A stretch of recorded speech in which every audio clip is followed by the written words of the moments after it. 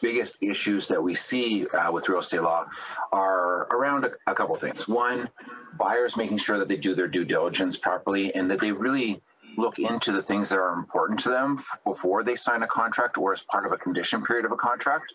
And then for sellers, like hands down, the biggest issues we have are when they don't have the real property report, which is a survey of the property that shows fences, decks, structures.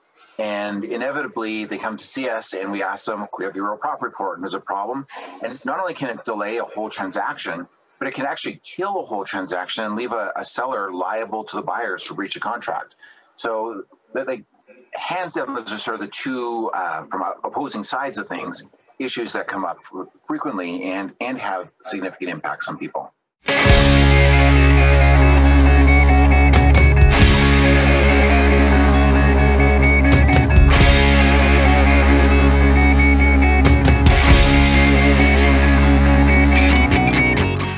All right, welcome everyone to episode 17 of Access to Justice. I'm your host, Evan Clark of Kahane Law, and I'm joined by my co-host, Heather Malarick of Merrick Law. Welcome, Heather.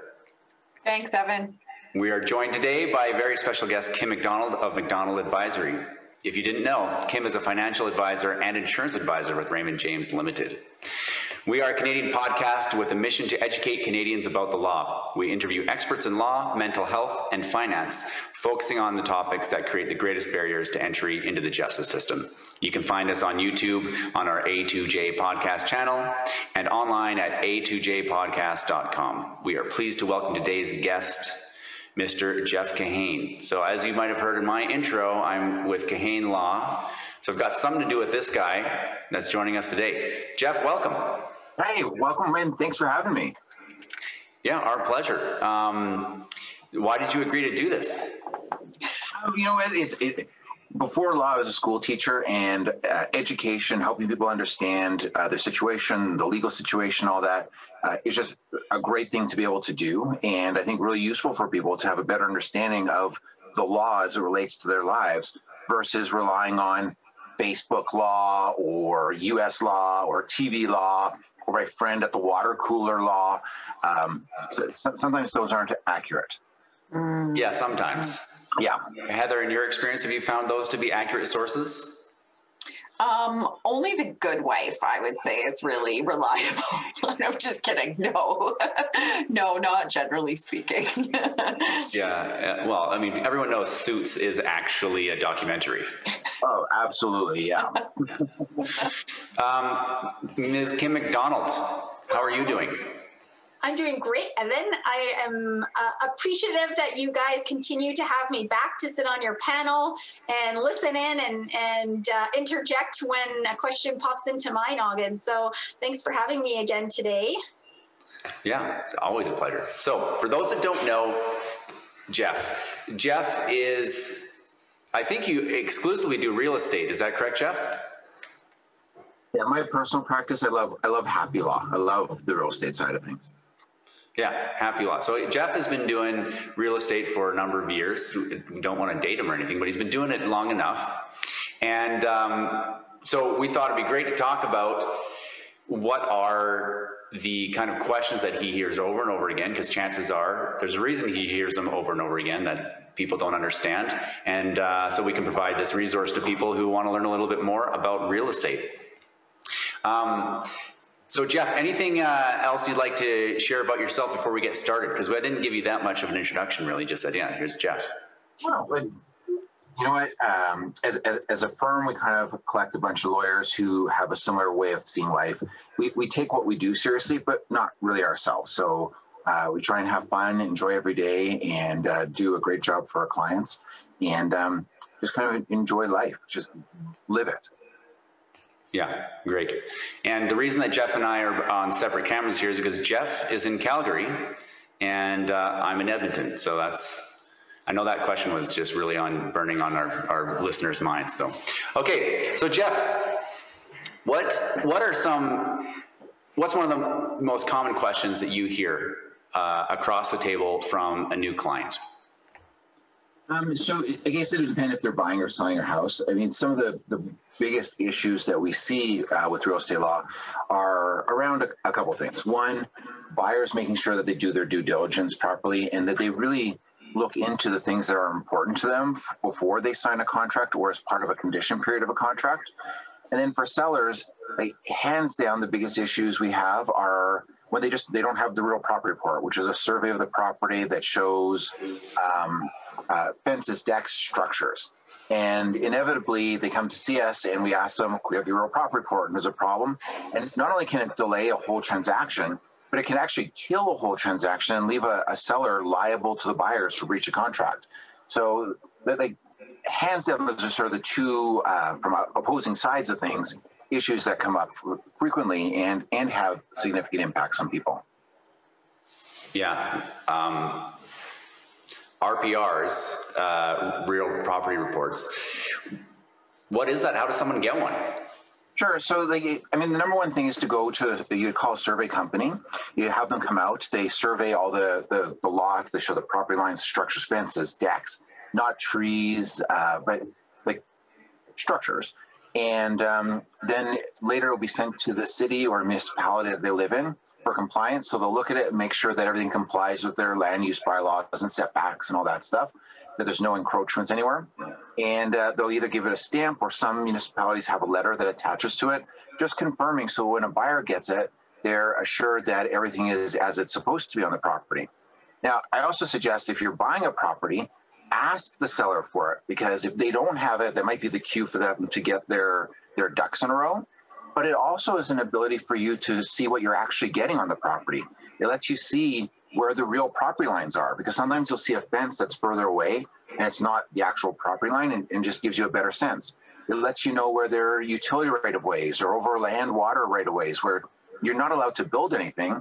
And if someone says, oh, I love this house, it is like the best house ever, I picture myself under a gazebo watching, the mountains or whatever in the rain. But if they can't build something there because there's something that says you can't, that's probably something they want to know before they even put in an offer or in a condition period. And a condition period is what lets you walk away, and everyone gets returned to their original position if you don't waive it, if it doesn't meet your expectations. So you're saying during negotiations, if you're looking seriously at buying a place, ask for a copy of the RPR. I think it's fantastic. It's like a great opportunity for people to see what it is that they're actually getting. So does every real estate transaction require an RPR?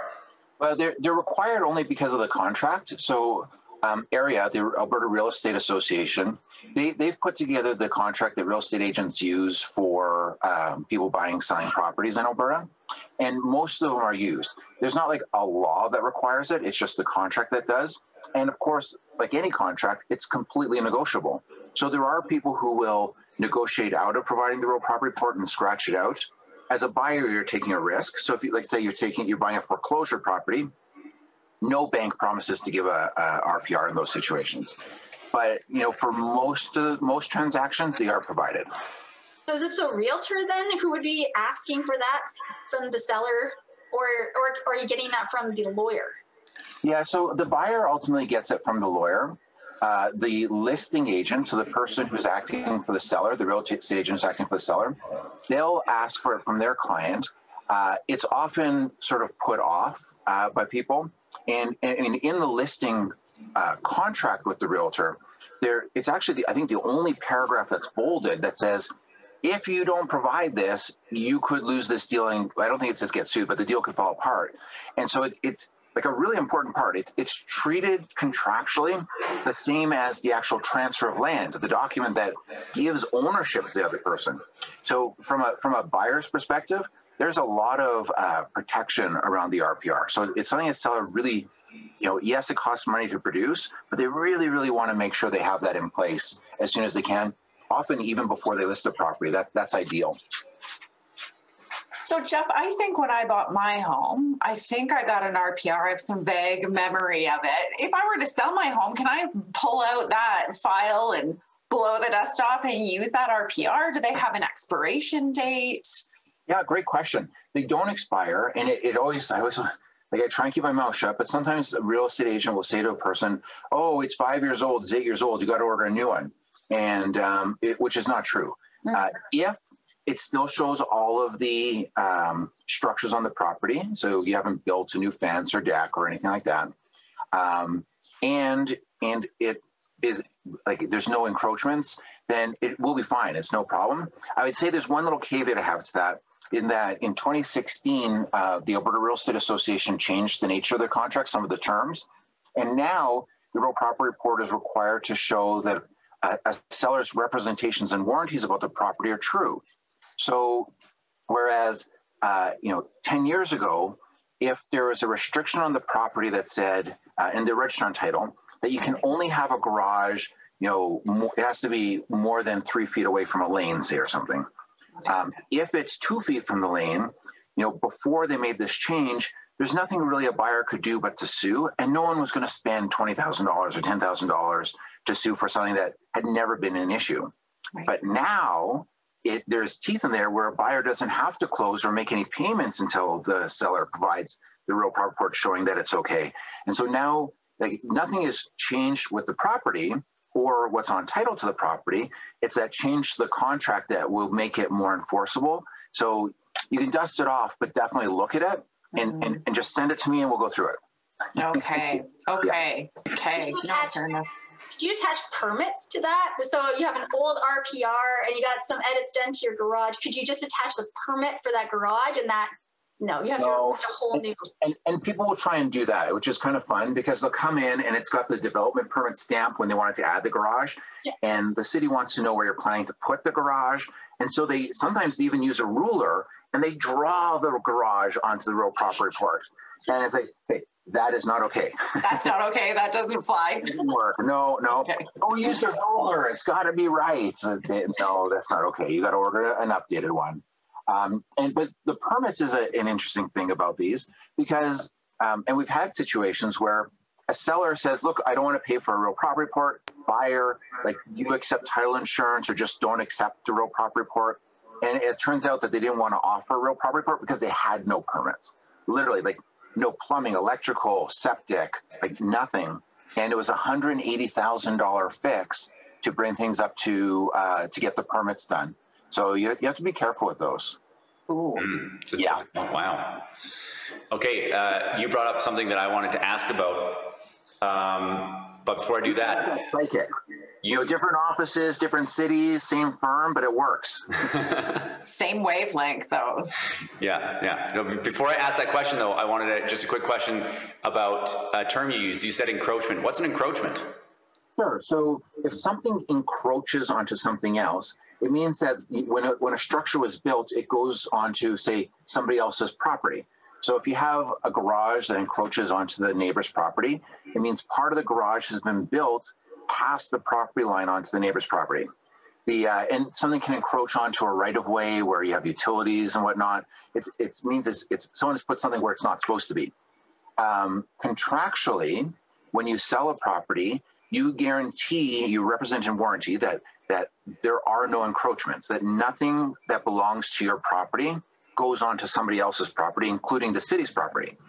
It doesn't have any guarantee that the neighbor's stuff doesn't go onto your property. Mm-hmm. So which I guess is good and bad, but encroachments happen all the time, whether it's eaves or the garage or fences or what have you. So the real property report's a great tool to see where those things are.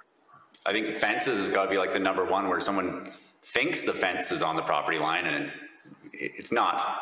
Yeah, it's true. And quite frankly, like as real estate lawyers, we do not worry about fences between neighbors. So it's on one person's property down the line. They don't need an encroachment agreement or anything to rectify it. Someone can just move it down the road. The city may require an encroachment agreement for a fence, or it could even, if it's on a corner lot and the fence blocks people's view from the street, like to be able to drive safely, they may require it to be removed, which is rare, but it can happen. Okay, now the question that I really wanted to ask was, you mentioned title insurance. Yeah. What the heck is that? How does it work? Why do people get it? So, I'd say the number one reason people get it is because their lawyer kind of forces it on them. And it's true. And I find insurance to be a very personal product. Like some people want life insurance, some people don't. Some people want disability insurance, some people don't. Title insurance is a great tool in that it allows for someone to get insurance if there's an unknown defect. If you know about it, they won't insure it, which makes sense. It protects against things like if part of the property was built in the wrong place, or if there was no permits and someone's got to come in and spend money to fix the permitting issue.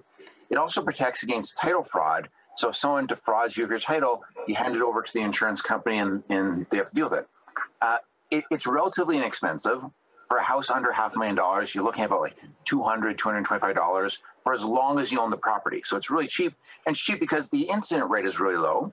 Most people, when given a choice, they don't want it. It does offer some extra form of protection. And, people ask, well, what do you think? It's like, I think it's up to you. I have it personally on my home. And the only reason I got it was just for the fraud piece. That's all I wanted it for. I've encouraged my parents to do it for the same reason. But again, it's not something we as a firm push. We educate people and let them make an informed choice. And I think that's our obligation and responsibility as a lawyer, is to help people understand what their options are and then let them make that choice, as opposed to making a choice that has a financial consequence to them without them having the option. So how does that work with an RPR? Like, is that a substitute for an RPR? No, there are some jurisdictions where it is. So in the United States, and I think Ontario also, they use title insurance instead of real property reports. The issue is nothing gets fixed. In Alberta, we still like to fix problems, so they're not problems anymore. And the medical analogy I like to use is, if I go to my doctor and the doctor says, Jeff, you got high blood pressure. And they say, look, you can eat healthy, you can exercise, I can give you medication, or you know what? You don't do anything, just get some extra insurance. So it doesn't fix anything, but there is a mechanism. There's like a dollar amount that happens if I die because I've got high blood pressure. Same thing. Like, so with problems with property, a lot of things that are covered, I think there's like 120 different things that they cover for title insurance, though then you're fine. But there are limits to the coverage. It's definitely not a replacement to it. It does offer form protection. So it's a good tool, but it's not a replacement. Is there some times where the bank will require that they get title insurance in order to get a mortgage? Yeah, so a bank will always either require, one of two things. They'll either always require title insurance or a real property report, or some lenders will always require title insurance. So there's a number of lenders, and less so the big banks, more the monoline lenders, and they will, and these are just companies, that's all they do is they lend for mortgages.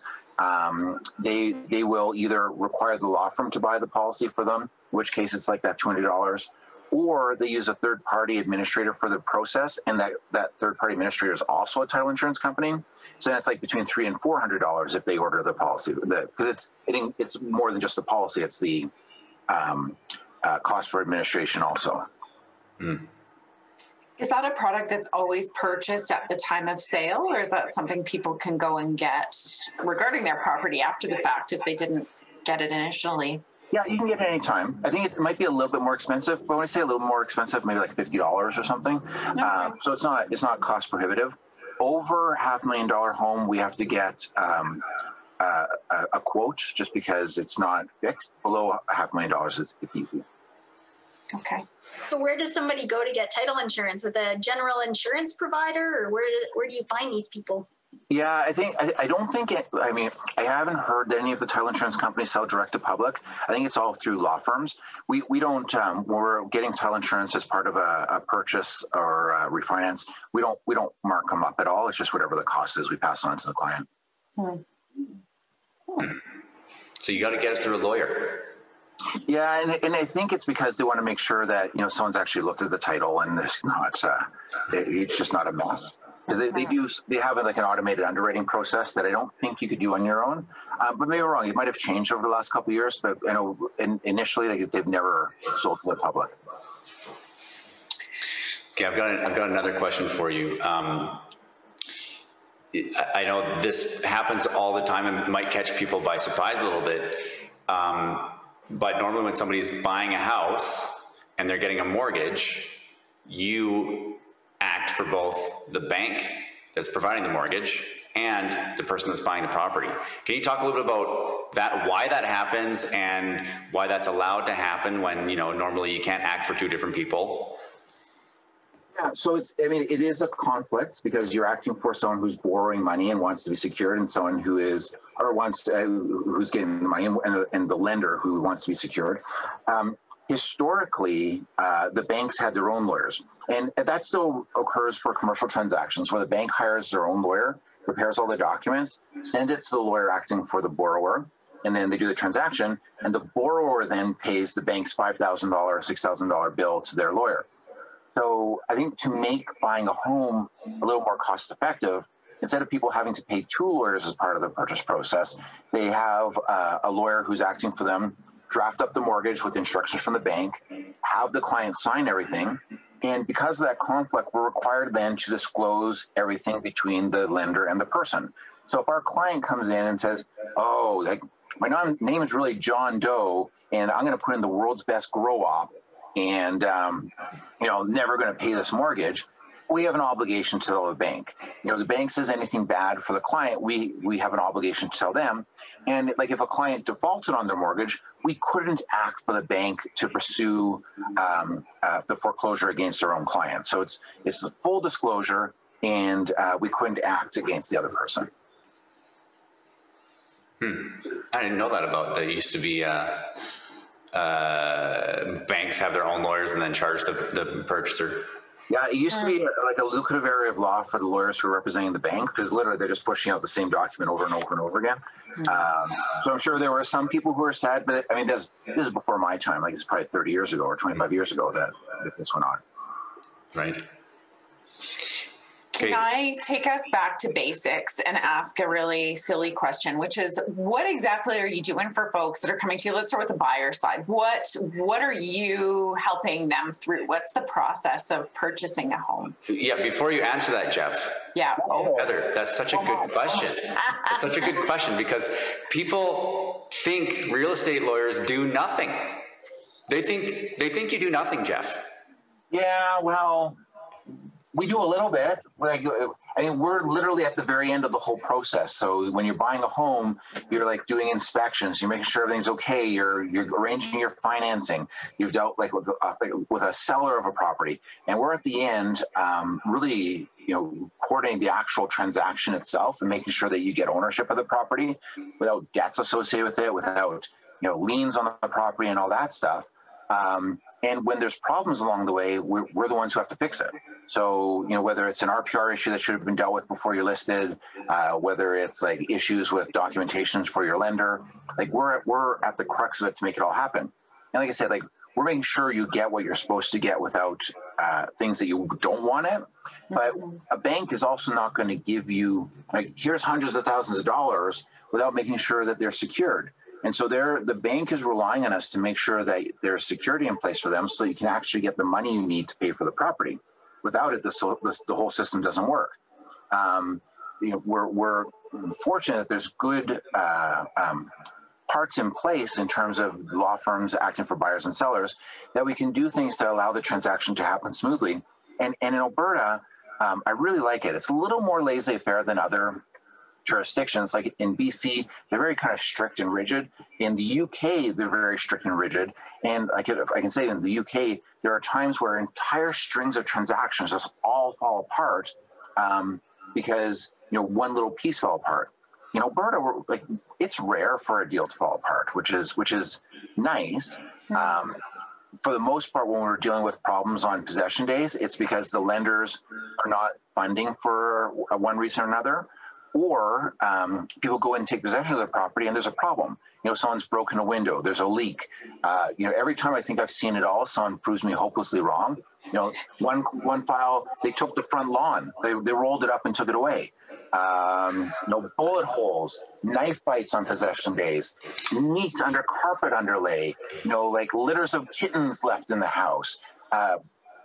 Twice, the furnace was removed. We had a situation, the furnace was removed, and it was my client who took it. And I think, like, hey, like, was it sentimental? Did grandma give it to you? Like, go put the furnace back. So wow. it really, the law in itself and the process is not exciting. It's the issues that make it fun and the people. Like, I just love, you get to meet your clients, you sit down with them, you get to know a little about their life and stuff, and you're helping them buy a really exciting asset. And it's hard for them because, you know, if a person goes to IKEA to buy a bed, they're going 15 times before they pick a bed. When they're buying a house, and I don't know if this has been your guys' experience, but for the most part, you see a whole bunch of houses, and when you see that right house, it's like an emotional thing. And 20 minutes later, half hour later, you're writing an offer on it for probably your biggest financial purchase of your life. So it's there's a lot of stuff going on. There's a lot of different parts, and it's confusing for people. There's like 8 different kinds of insurance that people hear about when they buy a house, and we get to be in that place where we help to do the education piece and help people understand the process. Yeah, that sounds like that sounds like more than nothing. I think it's really important. There's so many, I mean, Heather and Evan probably have the same thing that I hear is people who are first-time home buyers, maybe in their 40s or 50s, because their spouse had done all the work previously on the first home. They don't even know, do they go to the lender first? Do they go to a realtor first? When would I contact a lawyer? Why, how does this all fit together? I think we probably have a number of listeners who want to know what the best practice is if they're a first-time home buyer, whether they're younger or older, and have shame that they don't know how this works. There's no shame. Like, we do this every day, and so it's like we try not to take for granted that people know the jargon and the words and all that, and it's largely irrelevant. Typically, their first step will be to get qualified if they're buying a home. Like, make sure you know how much of a house you can afford. In fact, most real estate agents won't even take you around looking at houses unless you've been pre-approved, so they know that you can actually, like, we're not just wasting our time. What are we doing? Well, the movie theaters are closed. Let's go look at houses. Next step would be to go with your realtor to find the house. And when you find a house, you're going to draft up the contract. And it's really important to make sure they talked about the conditions of the contract. And these are things that make the entire contract conditional on you saying, I'm okay with it, let's go. So, financing is a big one. Like, if you can't get financing, you're not going to be able to buy the house. So you want to make sure that just because you have pre-approved, that your lender is saying you are okay to buy this specific house, and you get that actual approval. Because again, you have a legal obligation to buy the home, even if suddenly they change their mind. So you have to be really careful with that. Home inspections, making sure you know what you're getting. So, okay, you're doing the inspection. No house is ever going to be perfect. But what's important for you to know is what it is that you're getting for that purchase price. And if there's something significant, maybe you can renegotiate, maybe not. But it's just, either way, there's not a right or wrong. It's just knowing what issues are. And then really paying attention and working with your realtor to make sure that your things that you're specifically concerned about are addressed. So some things are more important for different communities. Let's say you're buying in an older neighborhood. I would definitely have a sewer scope to make sure that there's not, the sewer lines aren't going to collapse, because that could be a $50,000, $60,000 hit. I would, check for asbestos, get an asbestos specialist. And for all those things, you're going to add a condition, aluminum wiring. Like, there's any number of things that people will be concerned about. And it's just a matter of making sure it's drafted into the contract. We are, as lawyers, we're here throughout the process. Most people will only come to us after they've waived the conditions, but we're there every step of the way. In fact, as a firm, we have a toll-free after-hours number for realtors, where if your real estate agent has a question or a concern or not sure how to draft something, they can get a hold of us to make sure that we can get it done, because it's so much easier to fix a problem before someone signs a contract than trying to turn around and fix it later. Like, it's just it's much easier. Right. That makes tons of sense. What are some of the other big problems? What are things that go wrong? You mentioned sort of condition day. You mentioned encroachments. Are there other ways that this can go sideways that people can prevent or do some prevention? Yeah, I mean, the nice thing about real estate law are most things are fixable. It might cost some money. It might cost some time, but for the most part, they're fixable. So like something that happens all the time is like clients don't have ID, and it could be straight out. They're just driving around their car without driver's license and don't have one. Or it can be, someone's been married, divorced, and their ID just doesn't match what's on title or what's on the mortgage. Those are easy things to prevent, but people just don't think about, because when you get a new driver's license in Alberta, they give you that little slip of paper that says, this is not ID. and it's not ID. Little things, making sure that you're prepared to buy. So like some financial institutions, or if your money's in RSPs or invested, maybe it takes 5 days to get your money. And so if we can't have that money on the possession date because you didn't know that, you're going to pay some interest. It would be rare for the whole deal to fall apart, but it's like a really avoidable situation if just people knew in advance. Sellers, we've talked about real property reports a lot. That comes up quite a bit. The other thing for sellers that's important is something they call dower rights. So, Alberta, dower right is legislation, so the law that protects a person who's not entitled to the property to keep their spouse from being able to sell the property so that they end up with nowhere to live.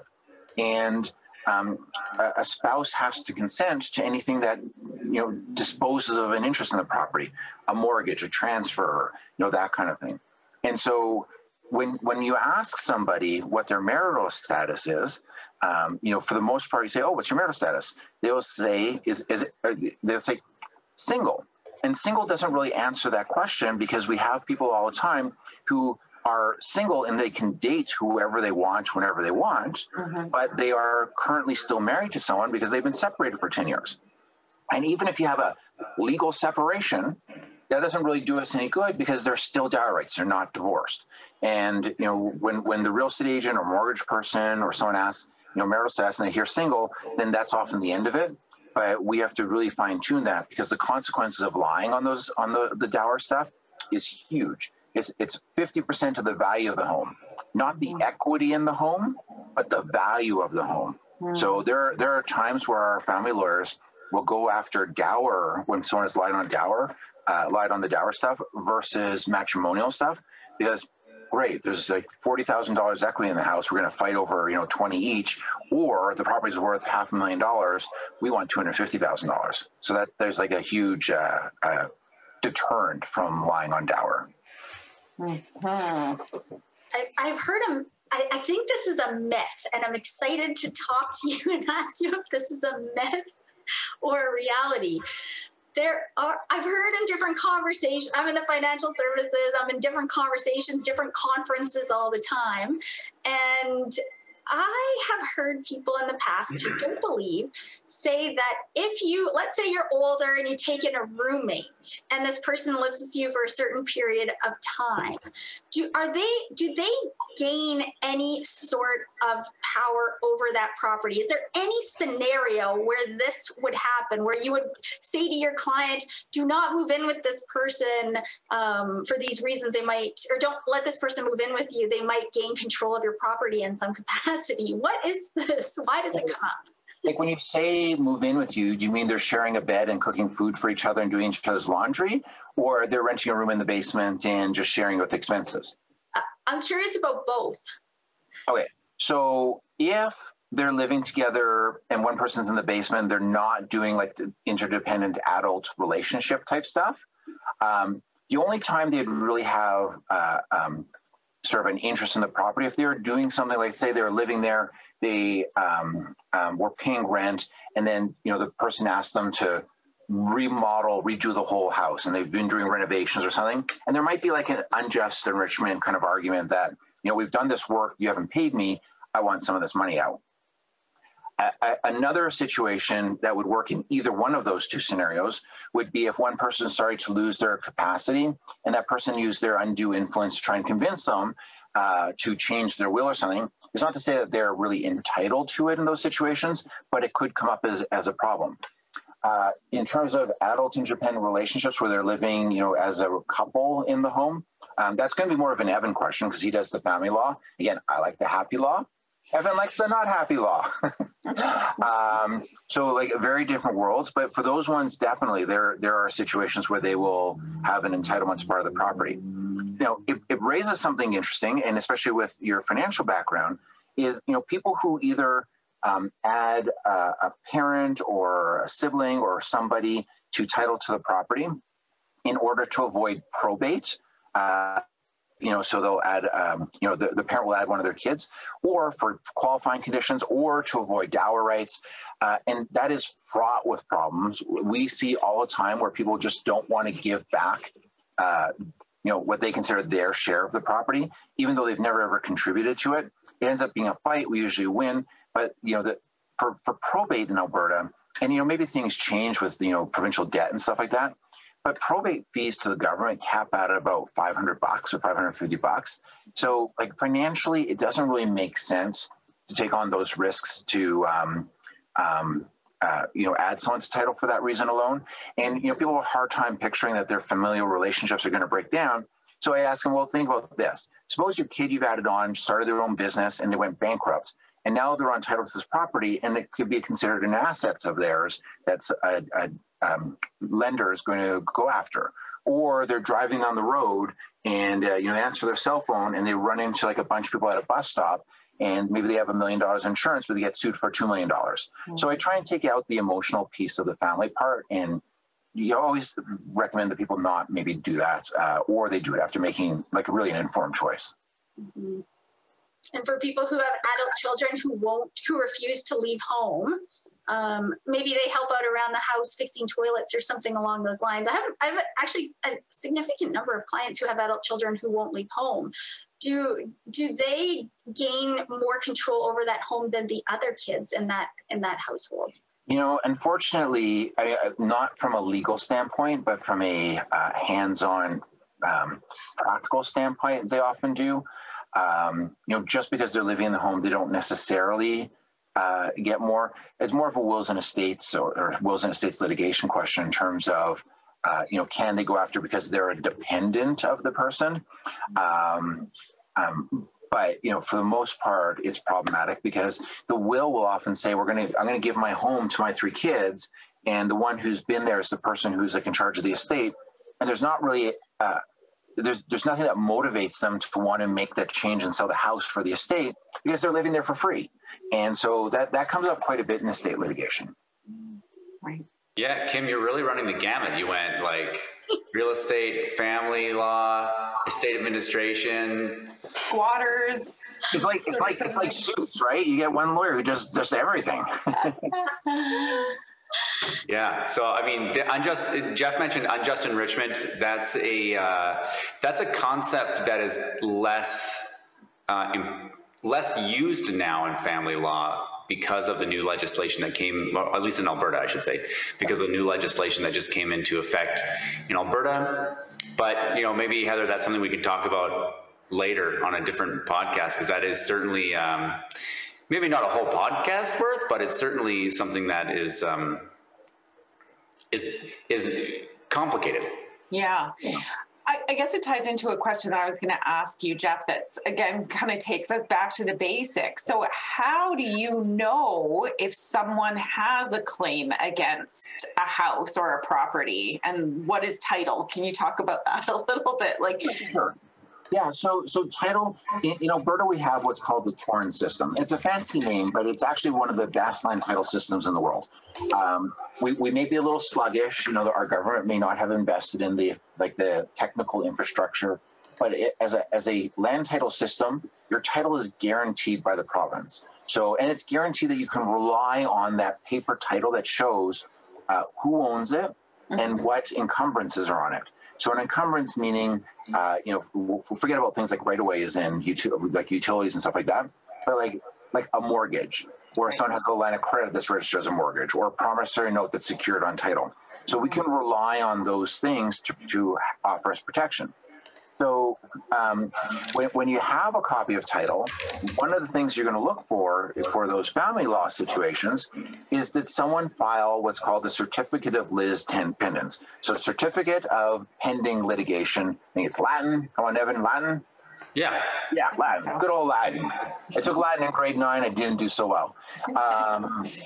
And so that will be an indicator that someone has started a claim. Or a writ is another thing. Like a certificate of lis pendens just means that someone is pursuing something against the house, but they haven't won in court. Right. If they win in court, they then sort of upgrade it to what's called a writ. And the writ is this person is actually owed and won in court. Either way, when you're selling a house, we've got to deal with it. But that's what we're looking for on title to the property. And those can be registered at any time. So if we know there's like a nasty divorce scenario and there's nothing on title, we operate from the perspective of that it could pop up at any time just to protect our client's interests. Okay, that makes sense then. So that's part of your role then too, is having a look at that title and letting people know what's on it, explaining what's registered against it and what all those things mean. Yeah. Gotcha. Do you ever get surprises, Jeff, of when you go to review the title and then there's something on there that if you're representing the seller, that they didn't know was on there and is a problem? All the time. So, I mean, my favorite is something that's innocent, but we'll have sellers who like are so angry. I don't have a mortgage.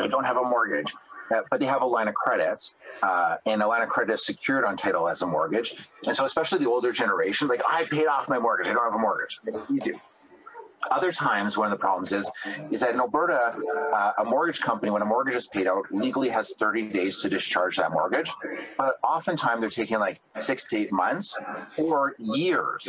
And so we'll go on title to a property, and there's actually 2 mortgages, one from like 8 years ago, one from like 3 years ago. And you know intellectually that it was probably paid out and a new one added, but you don't know for sure.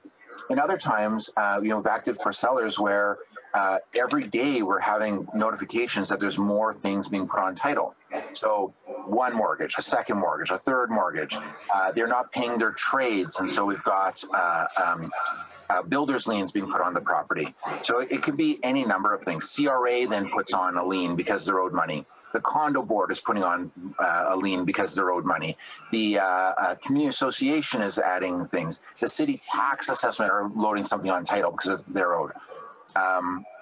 I'd like to think it's just because people don't know what their title looks like and ignores the letter they get in the mail from land titles versus they're trying to pull one over on us. But it's there for the world to see. I mean, caveats, which caveats are on title, means beware. Again, some good Latin language for us all. Yeah. Caveat emptor is the fancy way to say buyer beware. Buyer beware. Yeah. I had a going back to the value that a lawyer might bring to a real estate transaction type question. So I just if we could picture a world where lawyers are not doing real estate transactions, and you go to your bank, you get your bag of money, and you go to the person to get the keys, and you're like, hand me the keys, and they're like, hand me the money. And then you have a standout. Who goes first? Well, yeah. I'll give you the money if you give me the keys. How do we solve that problem in Alberta? Because it's like a transactional type issue. That would make it even easier if it's just like a bag of money and keys, because you could just like swap these and everything's okay. The process in Alberta is a little complex, but it works. So your lender, let's start with the seller. The seller doesn't want to give ownership of a home to someone unless they get paid. Like, I don't want to give you ownership unless I get money. But a buyer's lender doesn't want to give that person hundreds of thousands of dollars unless they are securing that interest on title in that person's name. So it's like a big catch-22. What the process that we use to make that work is the buyer's lawyer has the buyer sign 2 documents, one called a transfer back and one called a tenancy at will agreement. And there's some other parts to it, but basically a transfer back gives ownership back to the sellers if they don't get paid. The tenants at will makes a buyer a tenant of the seller until they're paid in full. They can be evicted if they don't get paid. And so the seller's lawyer is giving the title documents to the buyer's lawyer, and the lawyer giving a personal promise that that they have all these documents in place and that they're going to transfer over the money when the money comes. And it goes from there. It's very, very rare that things fall apart where we have to undo the transaction in Alberta. I think they say maybe it happens once in a lawyer's career. I've been doing this. Well, my law degree is old enough to drink throughout Canada and can almost drink in the United States now. So I've been doing it for a while. I've not had my turn where it didn't work out and we had to reverse things. Came close once, and the only reason was because the CRA was on strike at the time.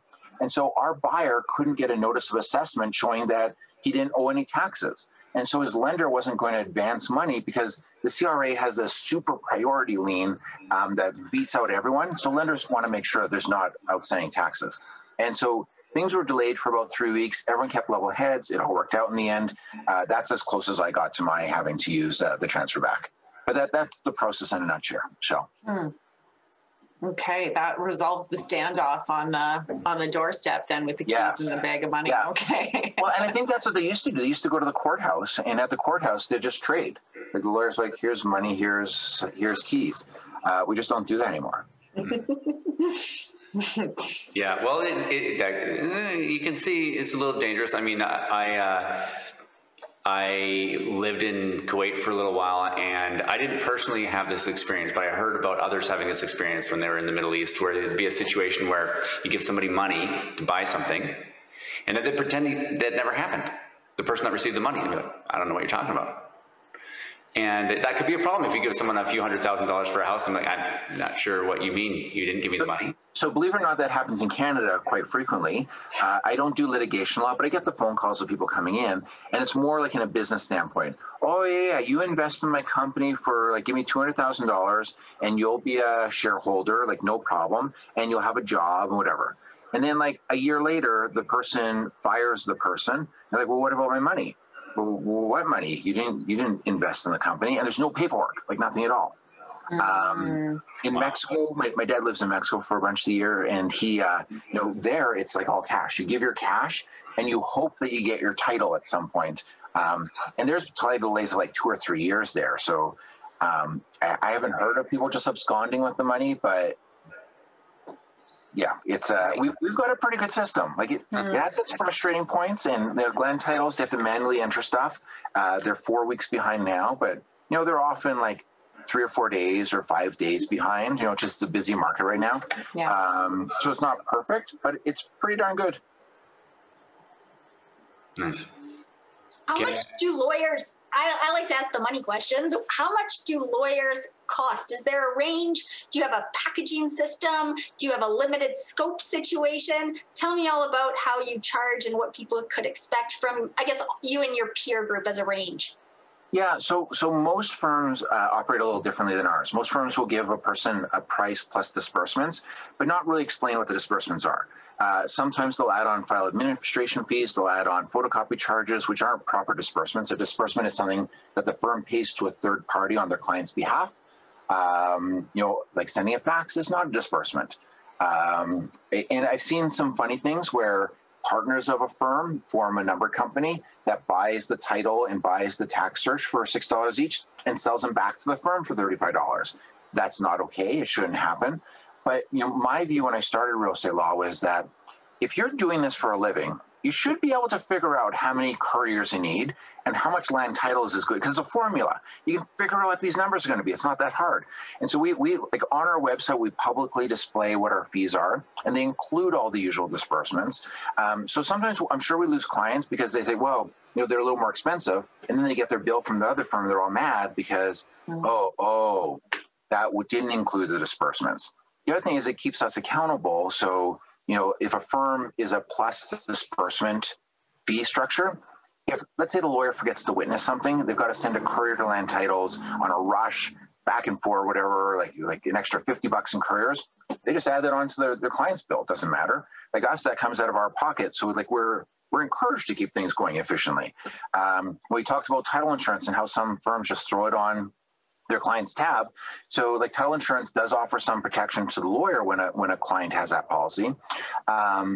But if you're doing your job, you should be doing your job and you don't have to worry about it. So like some of those firms will be just throwing it on and adding that on as a disbursement for the client's bill without getting their permission to do that. So it's there's all of map, but there's a pretty tight range, and real estate law is really it's not a higher margin area of law. Like there's a lot of competition in it, but there is a big difference between someone who is working from home, maybe without support staff, and they might not be able to provide the same level of service as someone that's got like a full team being able to address all clients' issues. Everyone has their priority. For some people, they just want like the cheapest. And I've told people, I will give you the cheapest lawyer in the city. I don't want you to sign a waiver, but that is, if that's someone's value, that's okay. Like there's no judgment on it. Some people will buy like crappy tools or cars that are going to fall apart, or whatever. Like everyone has a different choices. We're about the middle of the road, and there's some firms that are more expensive. Some of them offer really, really good service, and some of them kind of offer average service. So it's like any other industry, I suppose, that way. You didn't answer Kim's question. I know she's going to come back at you for a dollar figure. Well, again, it depends on the value of the property. So because land title fees for us are included in the value. So let's say you're selling a house or you're buying a house for. Evan, do you have the website up? I don't have it in front of me, but I can pull it up. Yeah. So like a purchase of a house with a new mortgage of say like $400,000 or between $400,000 and $500,000. I think it's like $1,400. Sorry, it's going to take me a sec, Jess.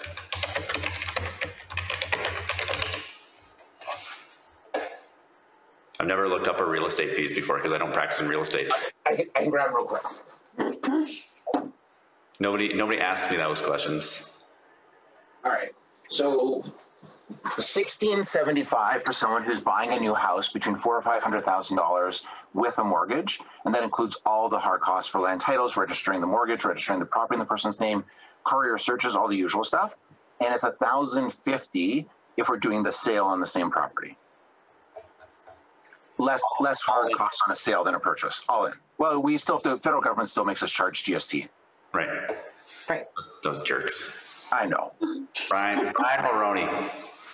All his fault. They said they'd get rid of it. Liars. Yeah. I guess the last question I have here is trust account. Mm-hmm. What role does that play in real estate transaction? Our trust account is where all the money goes for a real estate transaction. We're governed by the Law Society, and we have to keep certain accounting rules in place and make sure that we can't do anything with that money except what we're supposed to do with that money. And that's like I will lose my ability to practice law if I screw with that money in any way. And so the money that comes in from the bank will sit in the trust account. We will then write a check to the other lawyer acting for the seller, and it will go into their trust account. They will then use it to pay off mortgages, debts on title, real estate commissions, legal fees, and then send the rest of the money to their client. So I don't know if there's something more that you're looking for in the question, but that's in essence what they're used for. So let's say you've got $1 million in your trust account because you've got a few transactions happening. Can you just use that as leverage to invest or? No, you can't touch it. You cannot touch it in any way possible. And let's say you've got 200 clients and you've got between them $8 million in your trust account. If you're short from one client, you can't use another client's money to sort of make up for it until that client brings in the money. Accounting wise, our trust accounts, every client gets their own trust account within our trust account. So they have their file number, they have their amount of money. We can't overdraw it. We can't, we can't use the money in any way other than for that client. Trust accounts don't produce interest. Well, they do produce interest, but the interest is paid to law societies to help fund protection of the public. So there's not an advantage to the lawyer in any way by keeping funds in the trust account. In fact, usually we want to get rid of them as quick as we can. That's, really, it means that if we're holding back money for 2 years because there's a problem, it means we got 2 years. We gotta babysit money that wouldn't normally have to do. So there's zero advantage to the lawyer keeping in their account, and we're not allowed to just flow money through our trust account. It's very regulated. So we've had clients, and I'm pretty sure they're trying to like launder money. They're like, oh yeah, we'll just like give you the money here and then you write us a check there. It's like, no. No, that's what I was, you said what I was kind of going for, which is, a lot of people don't understand, I think, how tightly regulated our trust accounts are. I mean, you can't be short anything. If you're short anything and you don't catch it, that's a problem. And even if you not even a penny, we've got to do a reconciliation every month to make sure that every single penny is accounted for. And if you're off by a penny, you don't know if you're off on one transaction by 1 penny or if you're off by like $999,999 in one direction and then $1 million in the other, and it's just nets a penny difference. So every month you got to go through and find out like where any little discrepancy is. And in fact, we can't do anything. Oh, there's a creepy person behind Heather. Oh, the door just closed. Oh, I thought we just prevented something here. Little. Thank you. Yeah, we got your back. We got your back. Literally. We had a number of files where you're writing a client a check for 5 cents or a penny or 2 pennies, and they're throwing out the checks. They're not cashing them. Yeah. And the Law Society came back to us and said, like, you've got to then use that money, get a bank draft or money order, and send them the client that money, because then you're actually sending them the money. So it's like costing $10 to get rid of it. So it's like, we're very careful now. We tell clients, like, make sure you cash that check, please, because we don't want your extra $1.37 lingering in our trust account. Yeah. It's very, very regulated. Like, I think we're now, the program that we're using that runs like our accounting software, they just bumped it. It's like $36,000 a year. It's like ridiculous. And then you have to have full audits every year. It's but it's important. That is what protects the public. Yeah. It's a big responsibility that we have when people are letting us hold on to their money for them. Yeah.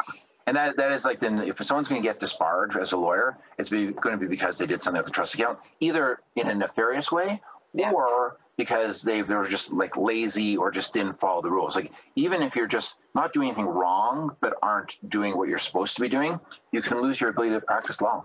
Yeah. Yeah.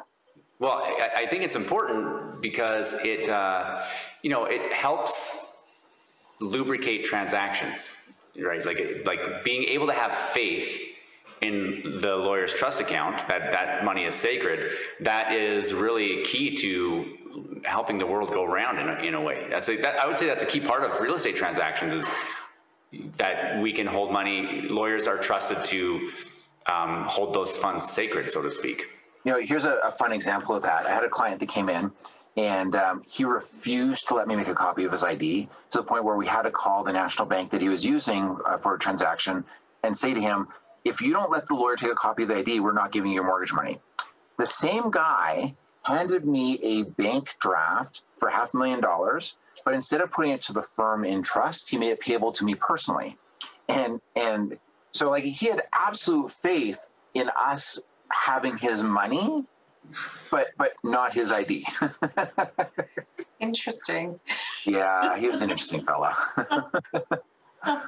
Yeah, I get that sometimes, where people are really uptight about the ID. Yeah, but not their money. Like, I mean, I'm not going to lose my ability to practice law for $500,000, but he was more concerned about that. Yeah. Crazy. Heather, do you have any other questions on your mind about real estate? No, I don't think so. I think that's been super helpful. Were there any other, Jeff, questions that you get all the time from the real estate agents? I get a lot of questions from real estate agents, and I'll just put it this way. It is so important for you to find a real estate agent that you can trust and relate to, and get along with, because you're really putting a lot of faith in them. And what I'd say, when you're doing a transaction with a real estate agent, have them explain things to you before you sign them. Hopefully they're not just saying, here you go, sign it, sign it, sign it. Hopefully they're taking it through things and making sure that you understand. Anytime that there's something that has to be drafted differently in the contract, ask your agent to talk to the lawyer, because that's part of our being there for you, is making sure that we're helping them draft things so it's drafted properly in a way that protects you and reflects your interest along with the interest of the person selling the property. Like, so that we've got a meeting of the minds in terms of what the transaction looks like. I can't even start. I'll get 5 or 10 questions a day from real estate agents, and some of them are like really good questions, and some of them are ones that kind of scare me. But you take the good and the bad, and we go back to the very first thing we started talking about is why do this? And it's about education, helping to make the system great. I love what I do. I love our industry. I love the people that I work with, and if we can make one little change for one person, it's all worth it. And I'll teach for the Law Society. I'll teach for the Real Estate Board of Calgary Real Estate Board. I've taught at U of C at the law school. I've taught for the Alberta Mortgage Brokers Association, RECA, which is the Real Estate Council of Alberta. I'm on an education committee for AMBA, the Alberta Mortgage Brokers Association. I think it's so important to help us educate because it's what lets the public know what's going on. Ask your questions. Like if I was going to give one piece of advice to the public, if you have a question, don't sit there uncertain because it's a big deal. Like buying your house is a big thing. Call your lawyer, ask them the question. And if they're not willing to take the time to, have that 2-minute conversation, because really most of the questions I get from the public or from realtors are things that are, maybe it's a 2 to 5 minute phone call. They're like, oh, I got this crazy situation. What's the situation? Oh, that happens all the time. Not a big deal. So most of the time, it doesn't take very long. You want to make sure you're working with someone who takes that time with you. Mm. Yeah, That's a really good point. I think a lot of people don't realize that, when they get a lawyer for a real estate transaction, that they have a lawyer. I think they just think, I just go there to sign documents and the lawyer doesn't, some lawyers don't even tell their clients anything. They just have them sign documents. Well, I always tell people if you're going to hire a real estate lawyer, there's 3 things you want to pay attention to, maybe 4. But 1, get an all-in price for them. Like know what you're paying in advance, and it shouldn't be hard for them to figure that out. 2, pick a lawyer that doesn't dabble. Like you want someone who knows real estate transactions. No different than a doctor that performs the same surgery all the time is going to be really good at that surgery. The more situations you're exposed to, the more things you see, the better you are going to be able to respond and provide service for your client. And then 3, if you're calling them for a quote, see how long it takes them to call you back. The number 1 complaint to the Law Society is that lawyers don't call their clients back in a timely manner. And if it's taking them 3 days to give you a call back when you're trying to give them work, imagine if you're on your front lawn trying to get into the house, trying to get a hold of someone. Like you really want to make sure that you're dealing with someone that's going to be responsive to you. And if you save $50, it's not worth it. I'll tell you right now. Like you need to be able to get most things aren't urgent, like I need to talk to you in 5 minutes, but you want to make sure that there's a reasonable turnaround time. The last thing is, when I say there might be 1 extra is, most firms, I'm hoping now, the lawyers are actually meeting with clients and they're not just having paralegals sign with them. You're paying for a lawyer, you should meet with a lawyer. You should feel comfortable that you can ask the lawyer questions and review the documents with them and go over things. So I think that's all pretty important. Yeah. I would agree. I bought a house back before I was a lawyer, and I thought, man, that seems like a sweet gig. That guy spent like 15 minutes with me, and he got paid like $1,500. Yeah, if only that was it. Of course, now I know a little bit better, but still, like I didn't get very much value out of that meeting. And where I articled, they had a real estate practice, and then I got to see how it's done properly.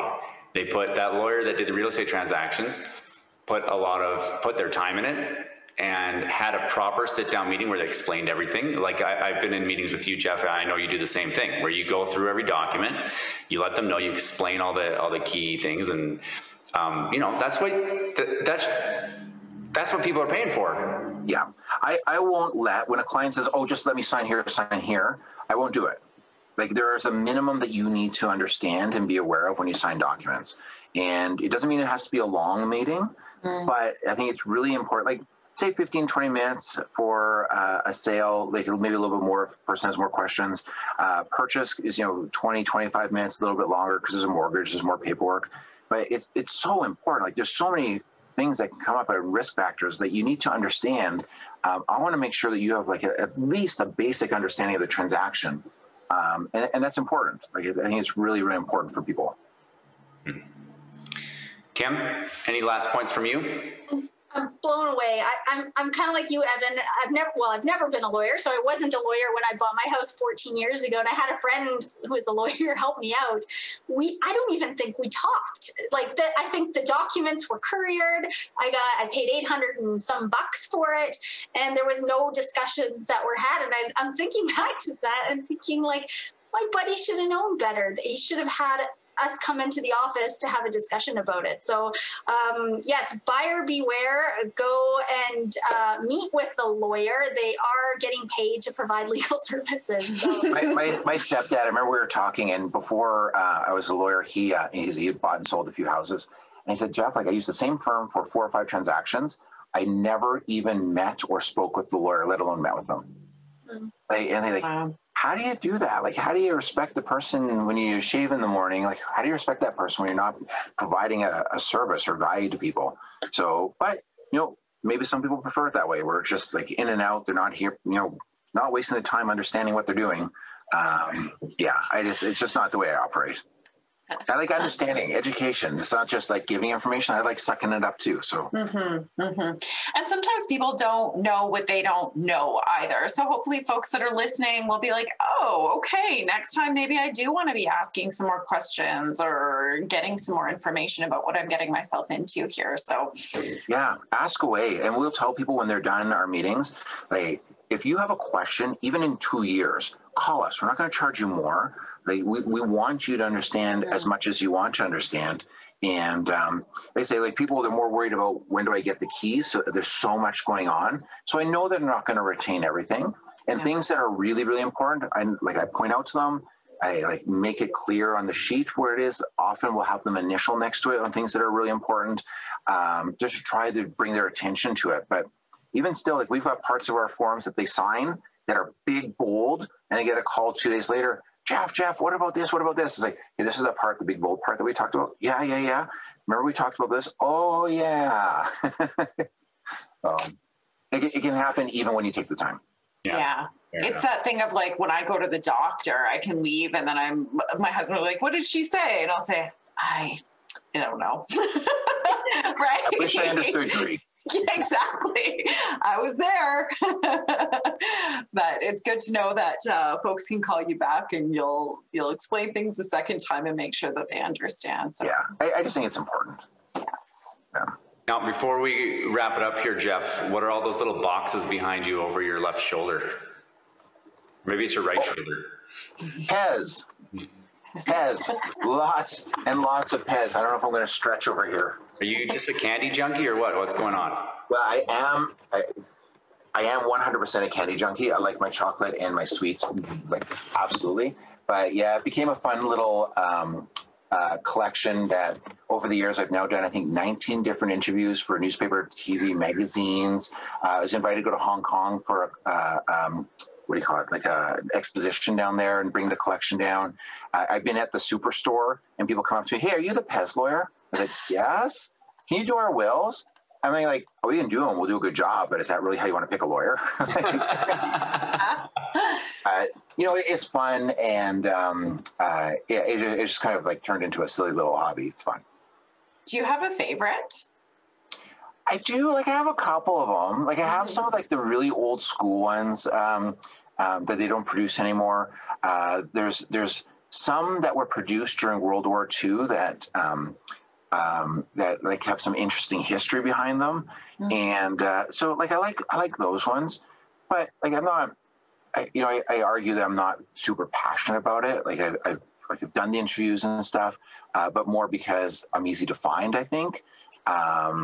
It's just really neat. Like there's something I'm looking at some of the big ones I have, like Barbie, Betty Boop. There's one that kicks out dog biscuits instead of Pez. Star Wars. There's like Pez for everything. And at one point I had there's a limited edition Pez issued by Pez for Will and Kate's wedding when they got married. Mm. And I ended up losing the auction by about $50. It wasn't a lot, but I had like the TV cameras from the news, like waiting with me, watching and everything, and they were all excited. And people like, well, it's kind of a piece of plastic. And I was like, yeah, it's kind of right, because it sold for like $18,000, whatever it was at the time. Wow. But the most expensive Pez was also a one-off production. There was only one of them, not two, and Will and Kate, there was two. And it doesn't have it was like an astronaut, which doesn't have the same kind of following as like the royal stuff. Mm. And that sold for $32,000. So like as an investment, and I didn't buy it. I mean, I'm more rationalizing it after the fact, but not horrible. Yeah, there's worse investments out there. Like, Yeah. Now, spending $18,000 or $32,000 on a piece of plastic that's got candy in it, it's good that I didn't win. but what about these non-fungible tokens? Oh, I was just about to say that. That's so funny. Yeah. You're paying like $1 million for something that doesn't have a physical existence. Yeah. Like the pretend little, what is it called? Like dog something or no? Dogecoin. Yeah, that's the one. Yeah. Maybe you guys can help me out. And I apologize for going way off topic. I'm reading that Elon Musk is saying, we'll go back to Bitcoin when it's more, sustainably, environmentally mined. But isn't it just like an electronic something that doesn't exist? It's because in order to mine it, which is how they stay secure and everything, it takes an insane amount of computing power. People set up Bitcoin miners that generate enough heat so that they don't have to use like baseboard heaters. They can use their computer that they're using to do the mining. Yeah. So it's very energy consumptive. Yeah. And so he said, interestingly, though, he sold off his Bitcoin, I think, and then made that comment when it was high, and then made that comment, and then Bitcoin tanked a bit. But now he's talking about like, maybe Bitcoin will use it again. So I think he's being accused of a little bit of market manipulation, maybe. Well, that's, when you have an unregulated industry.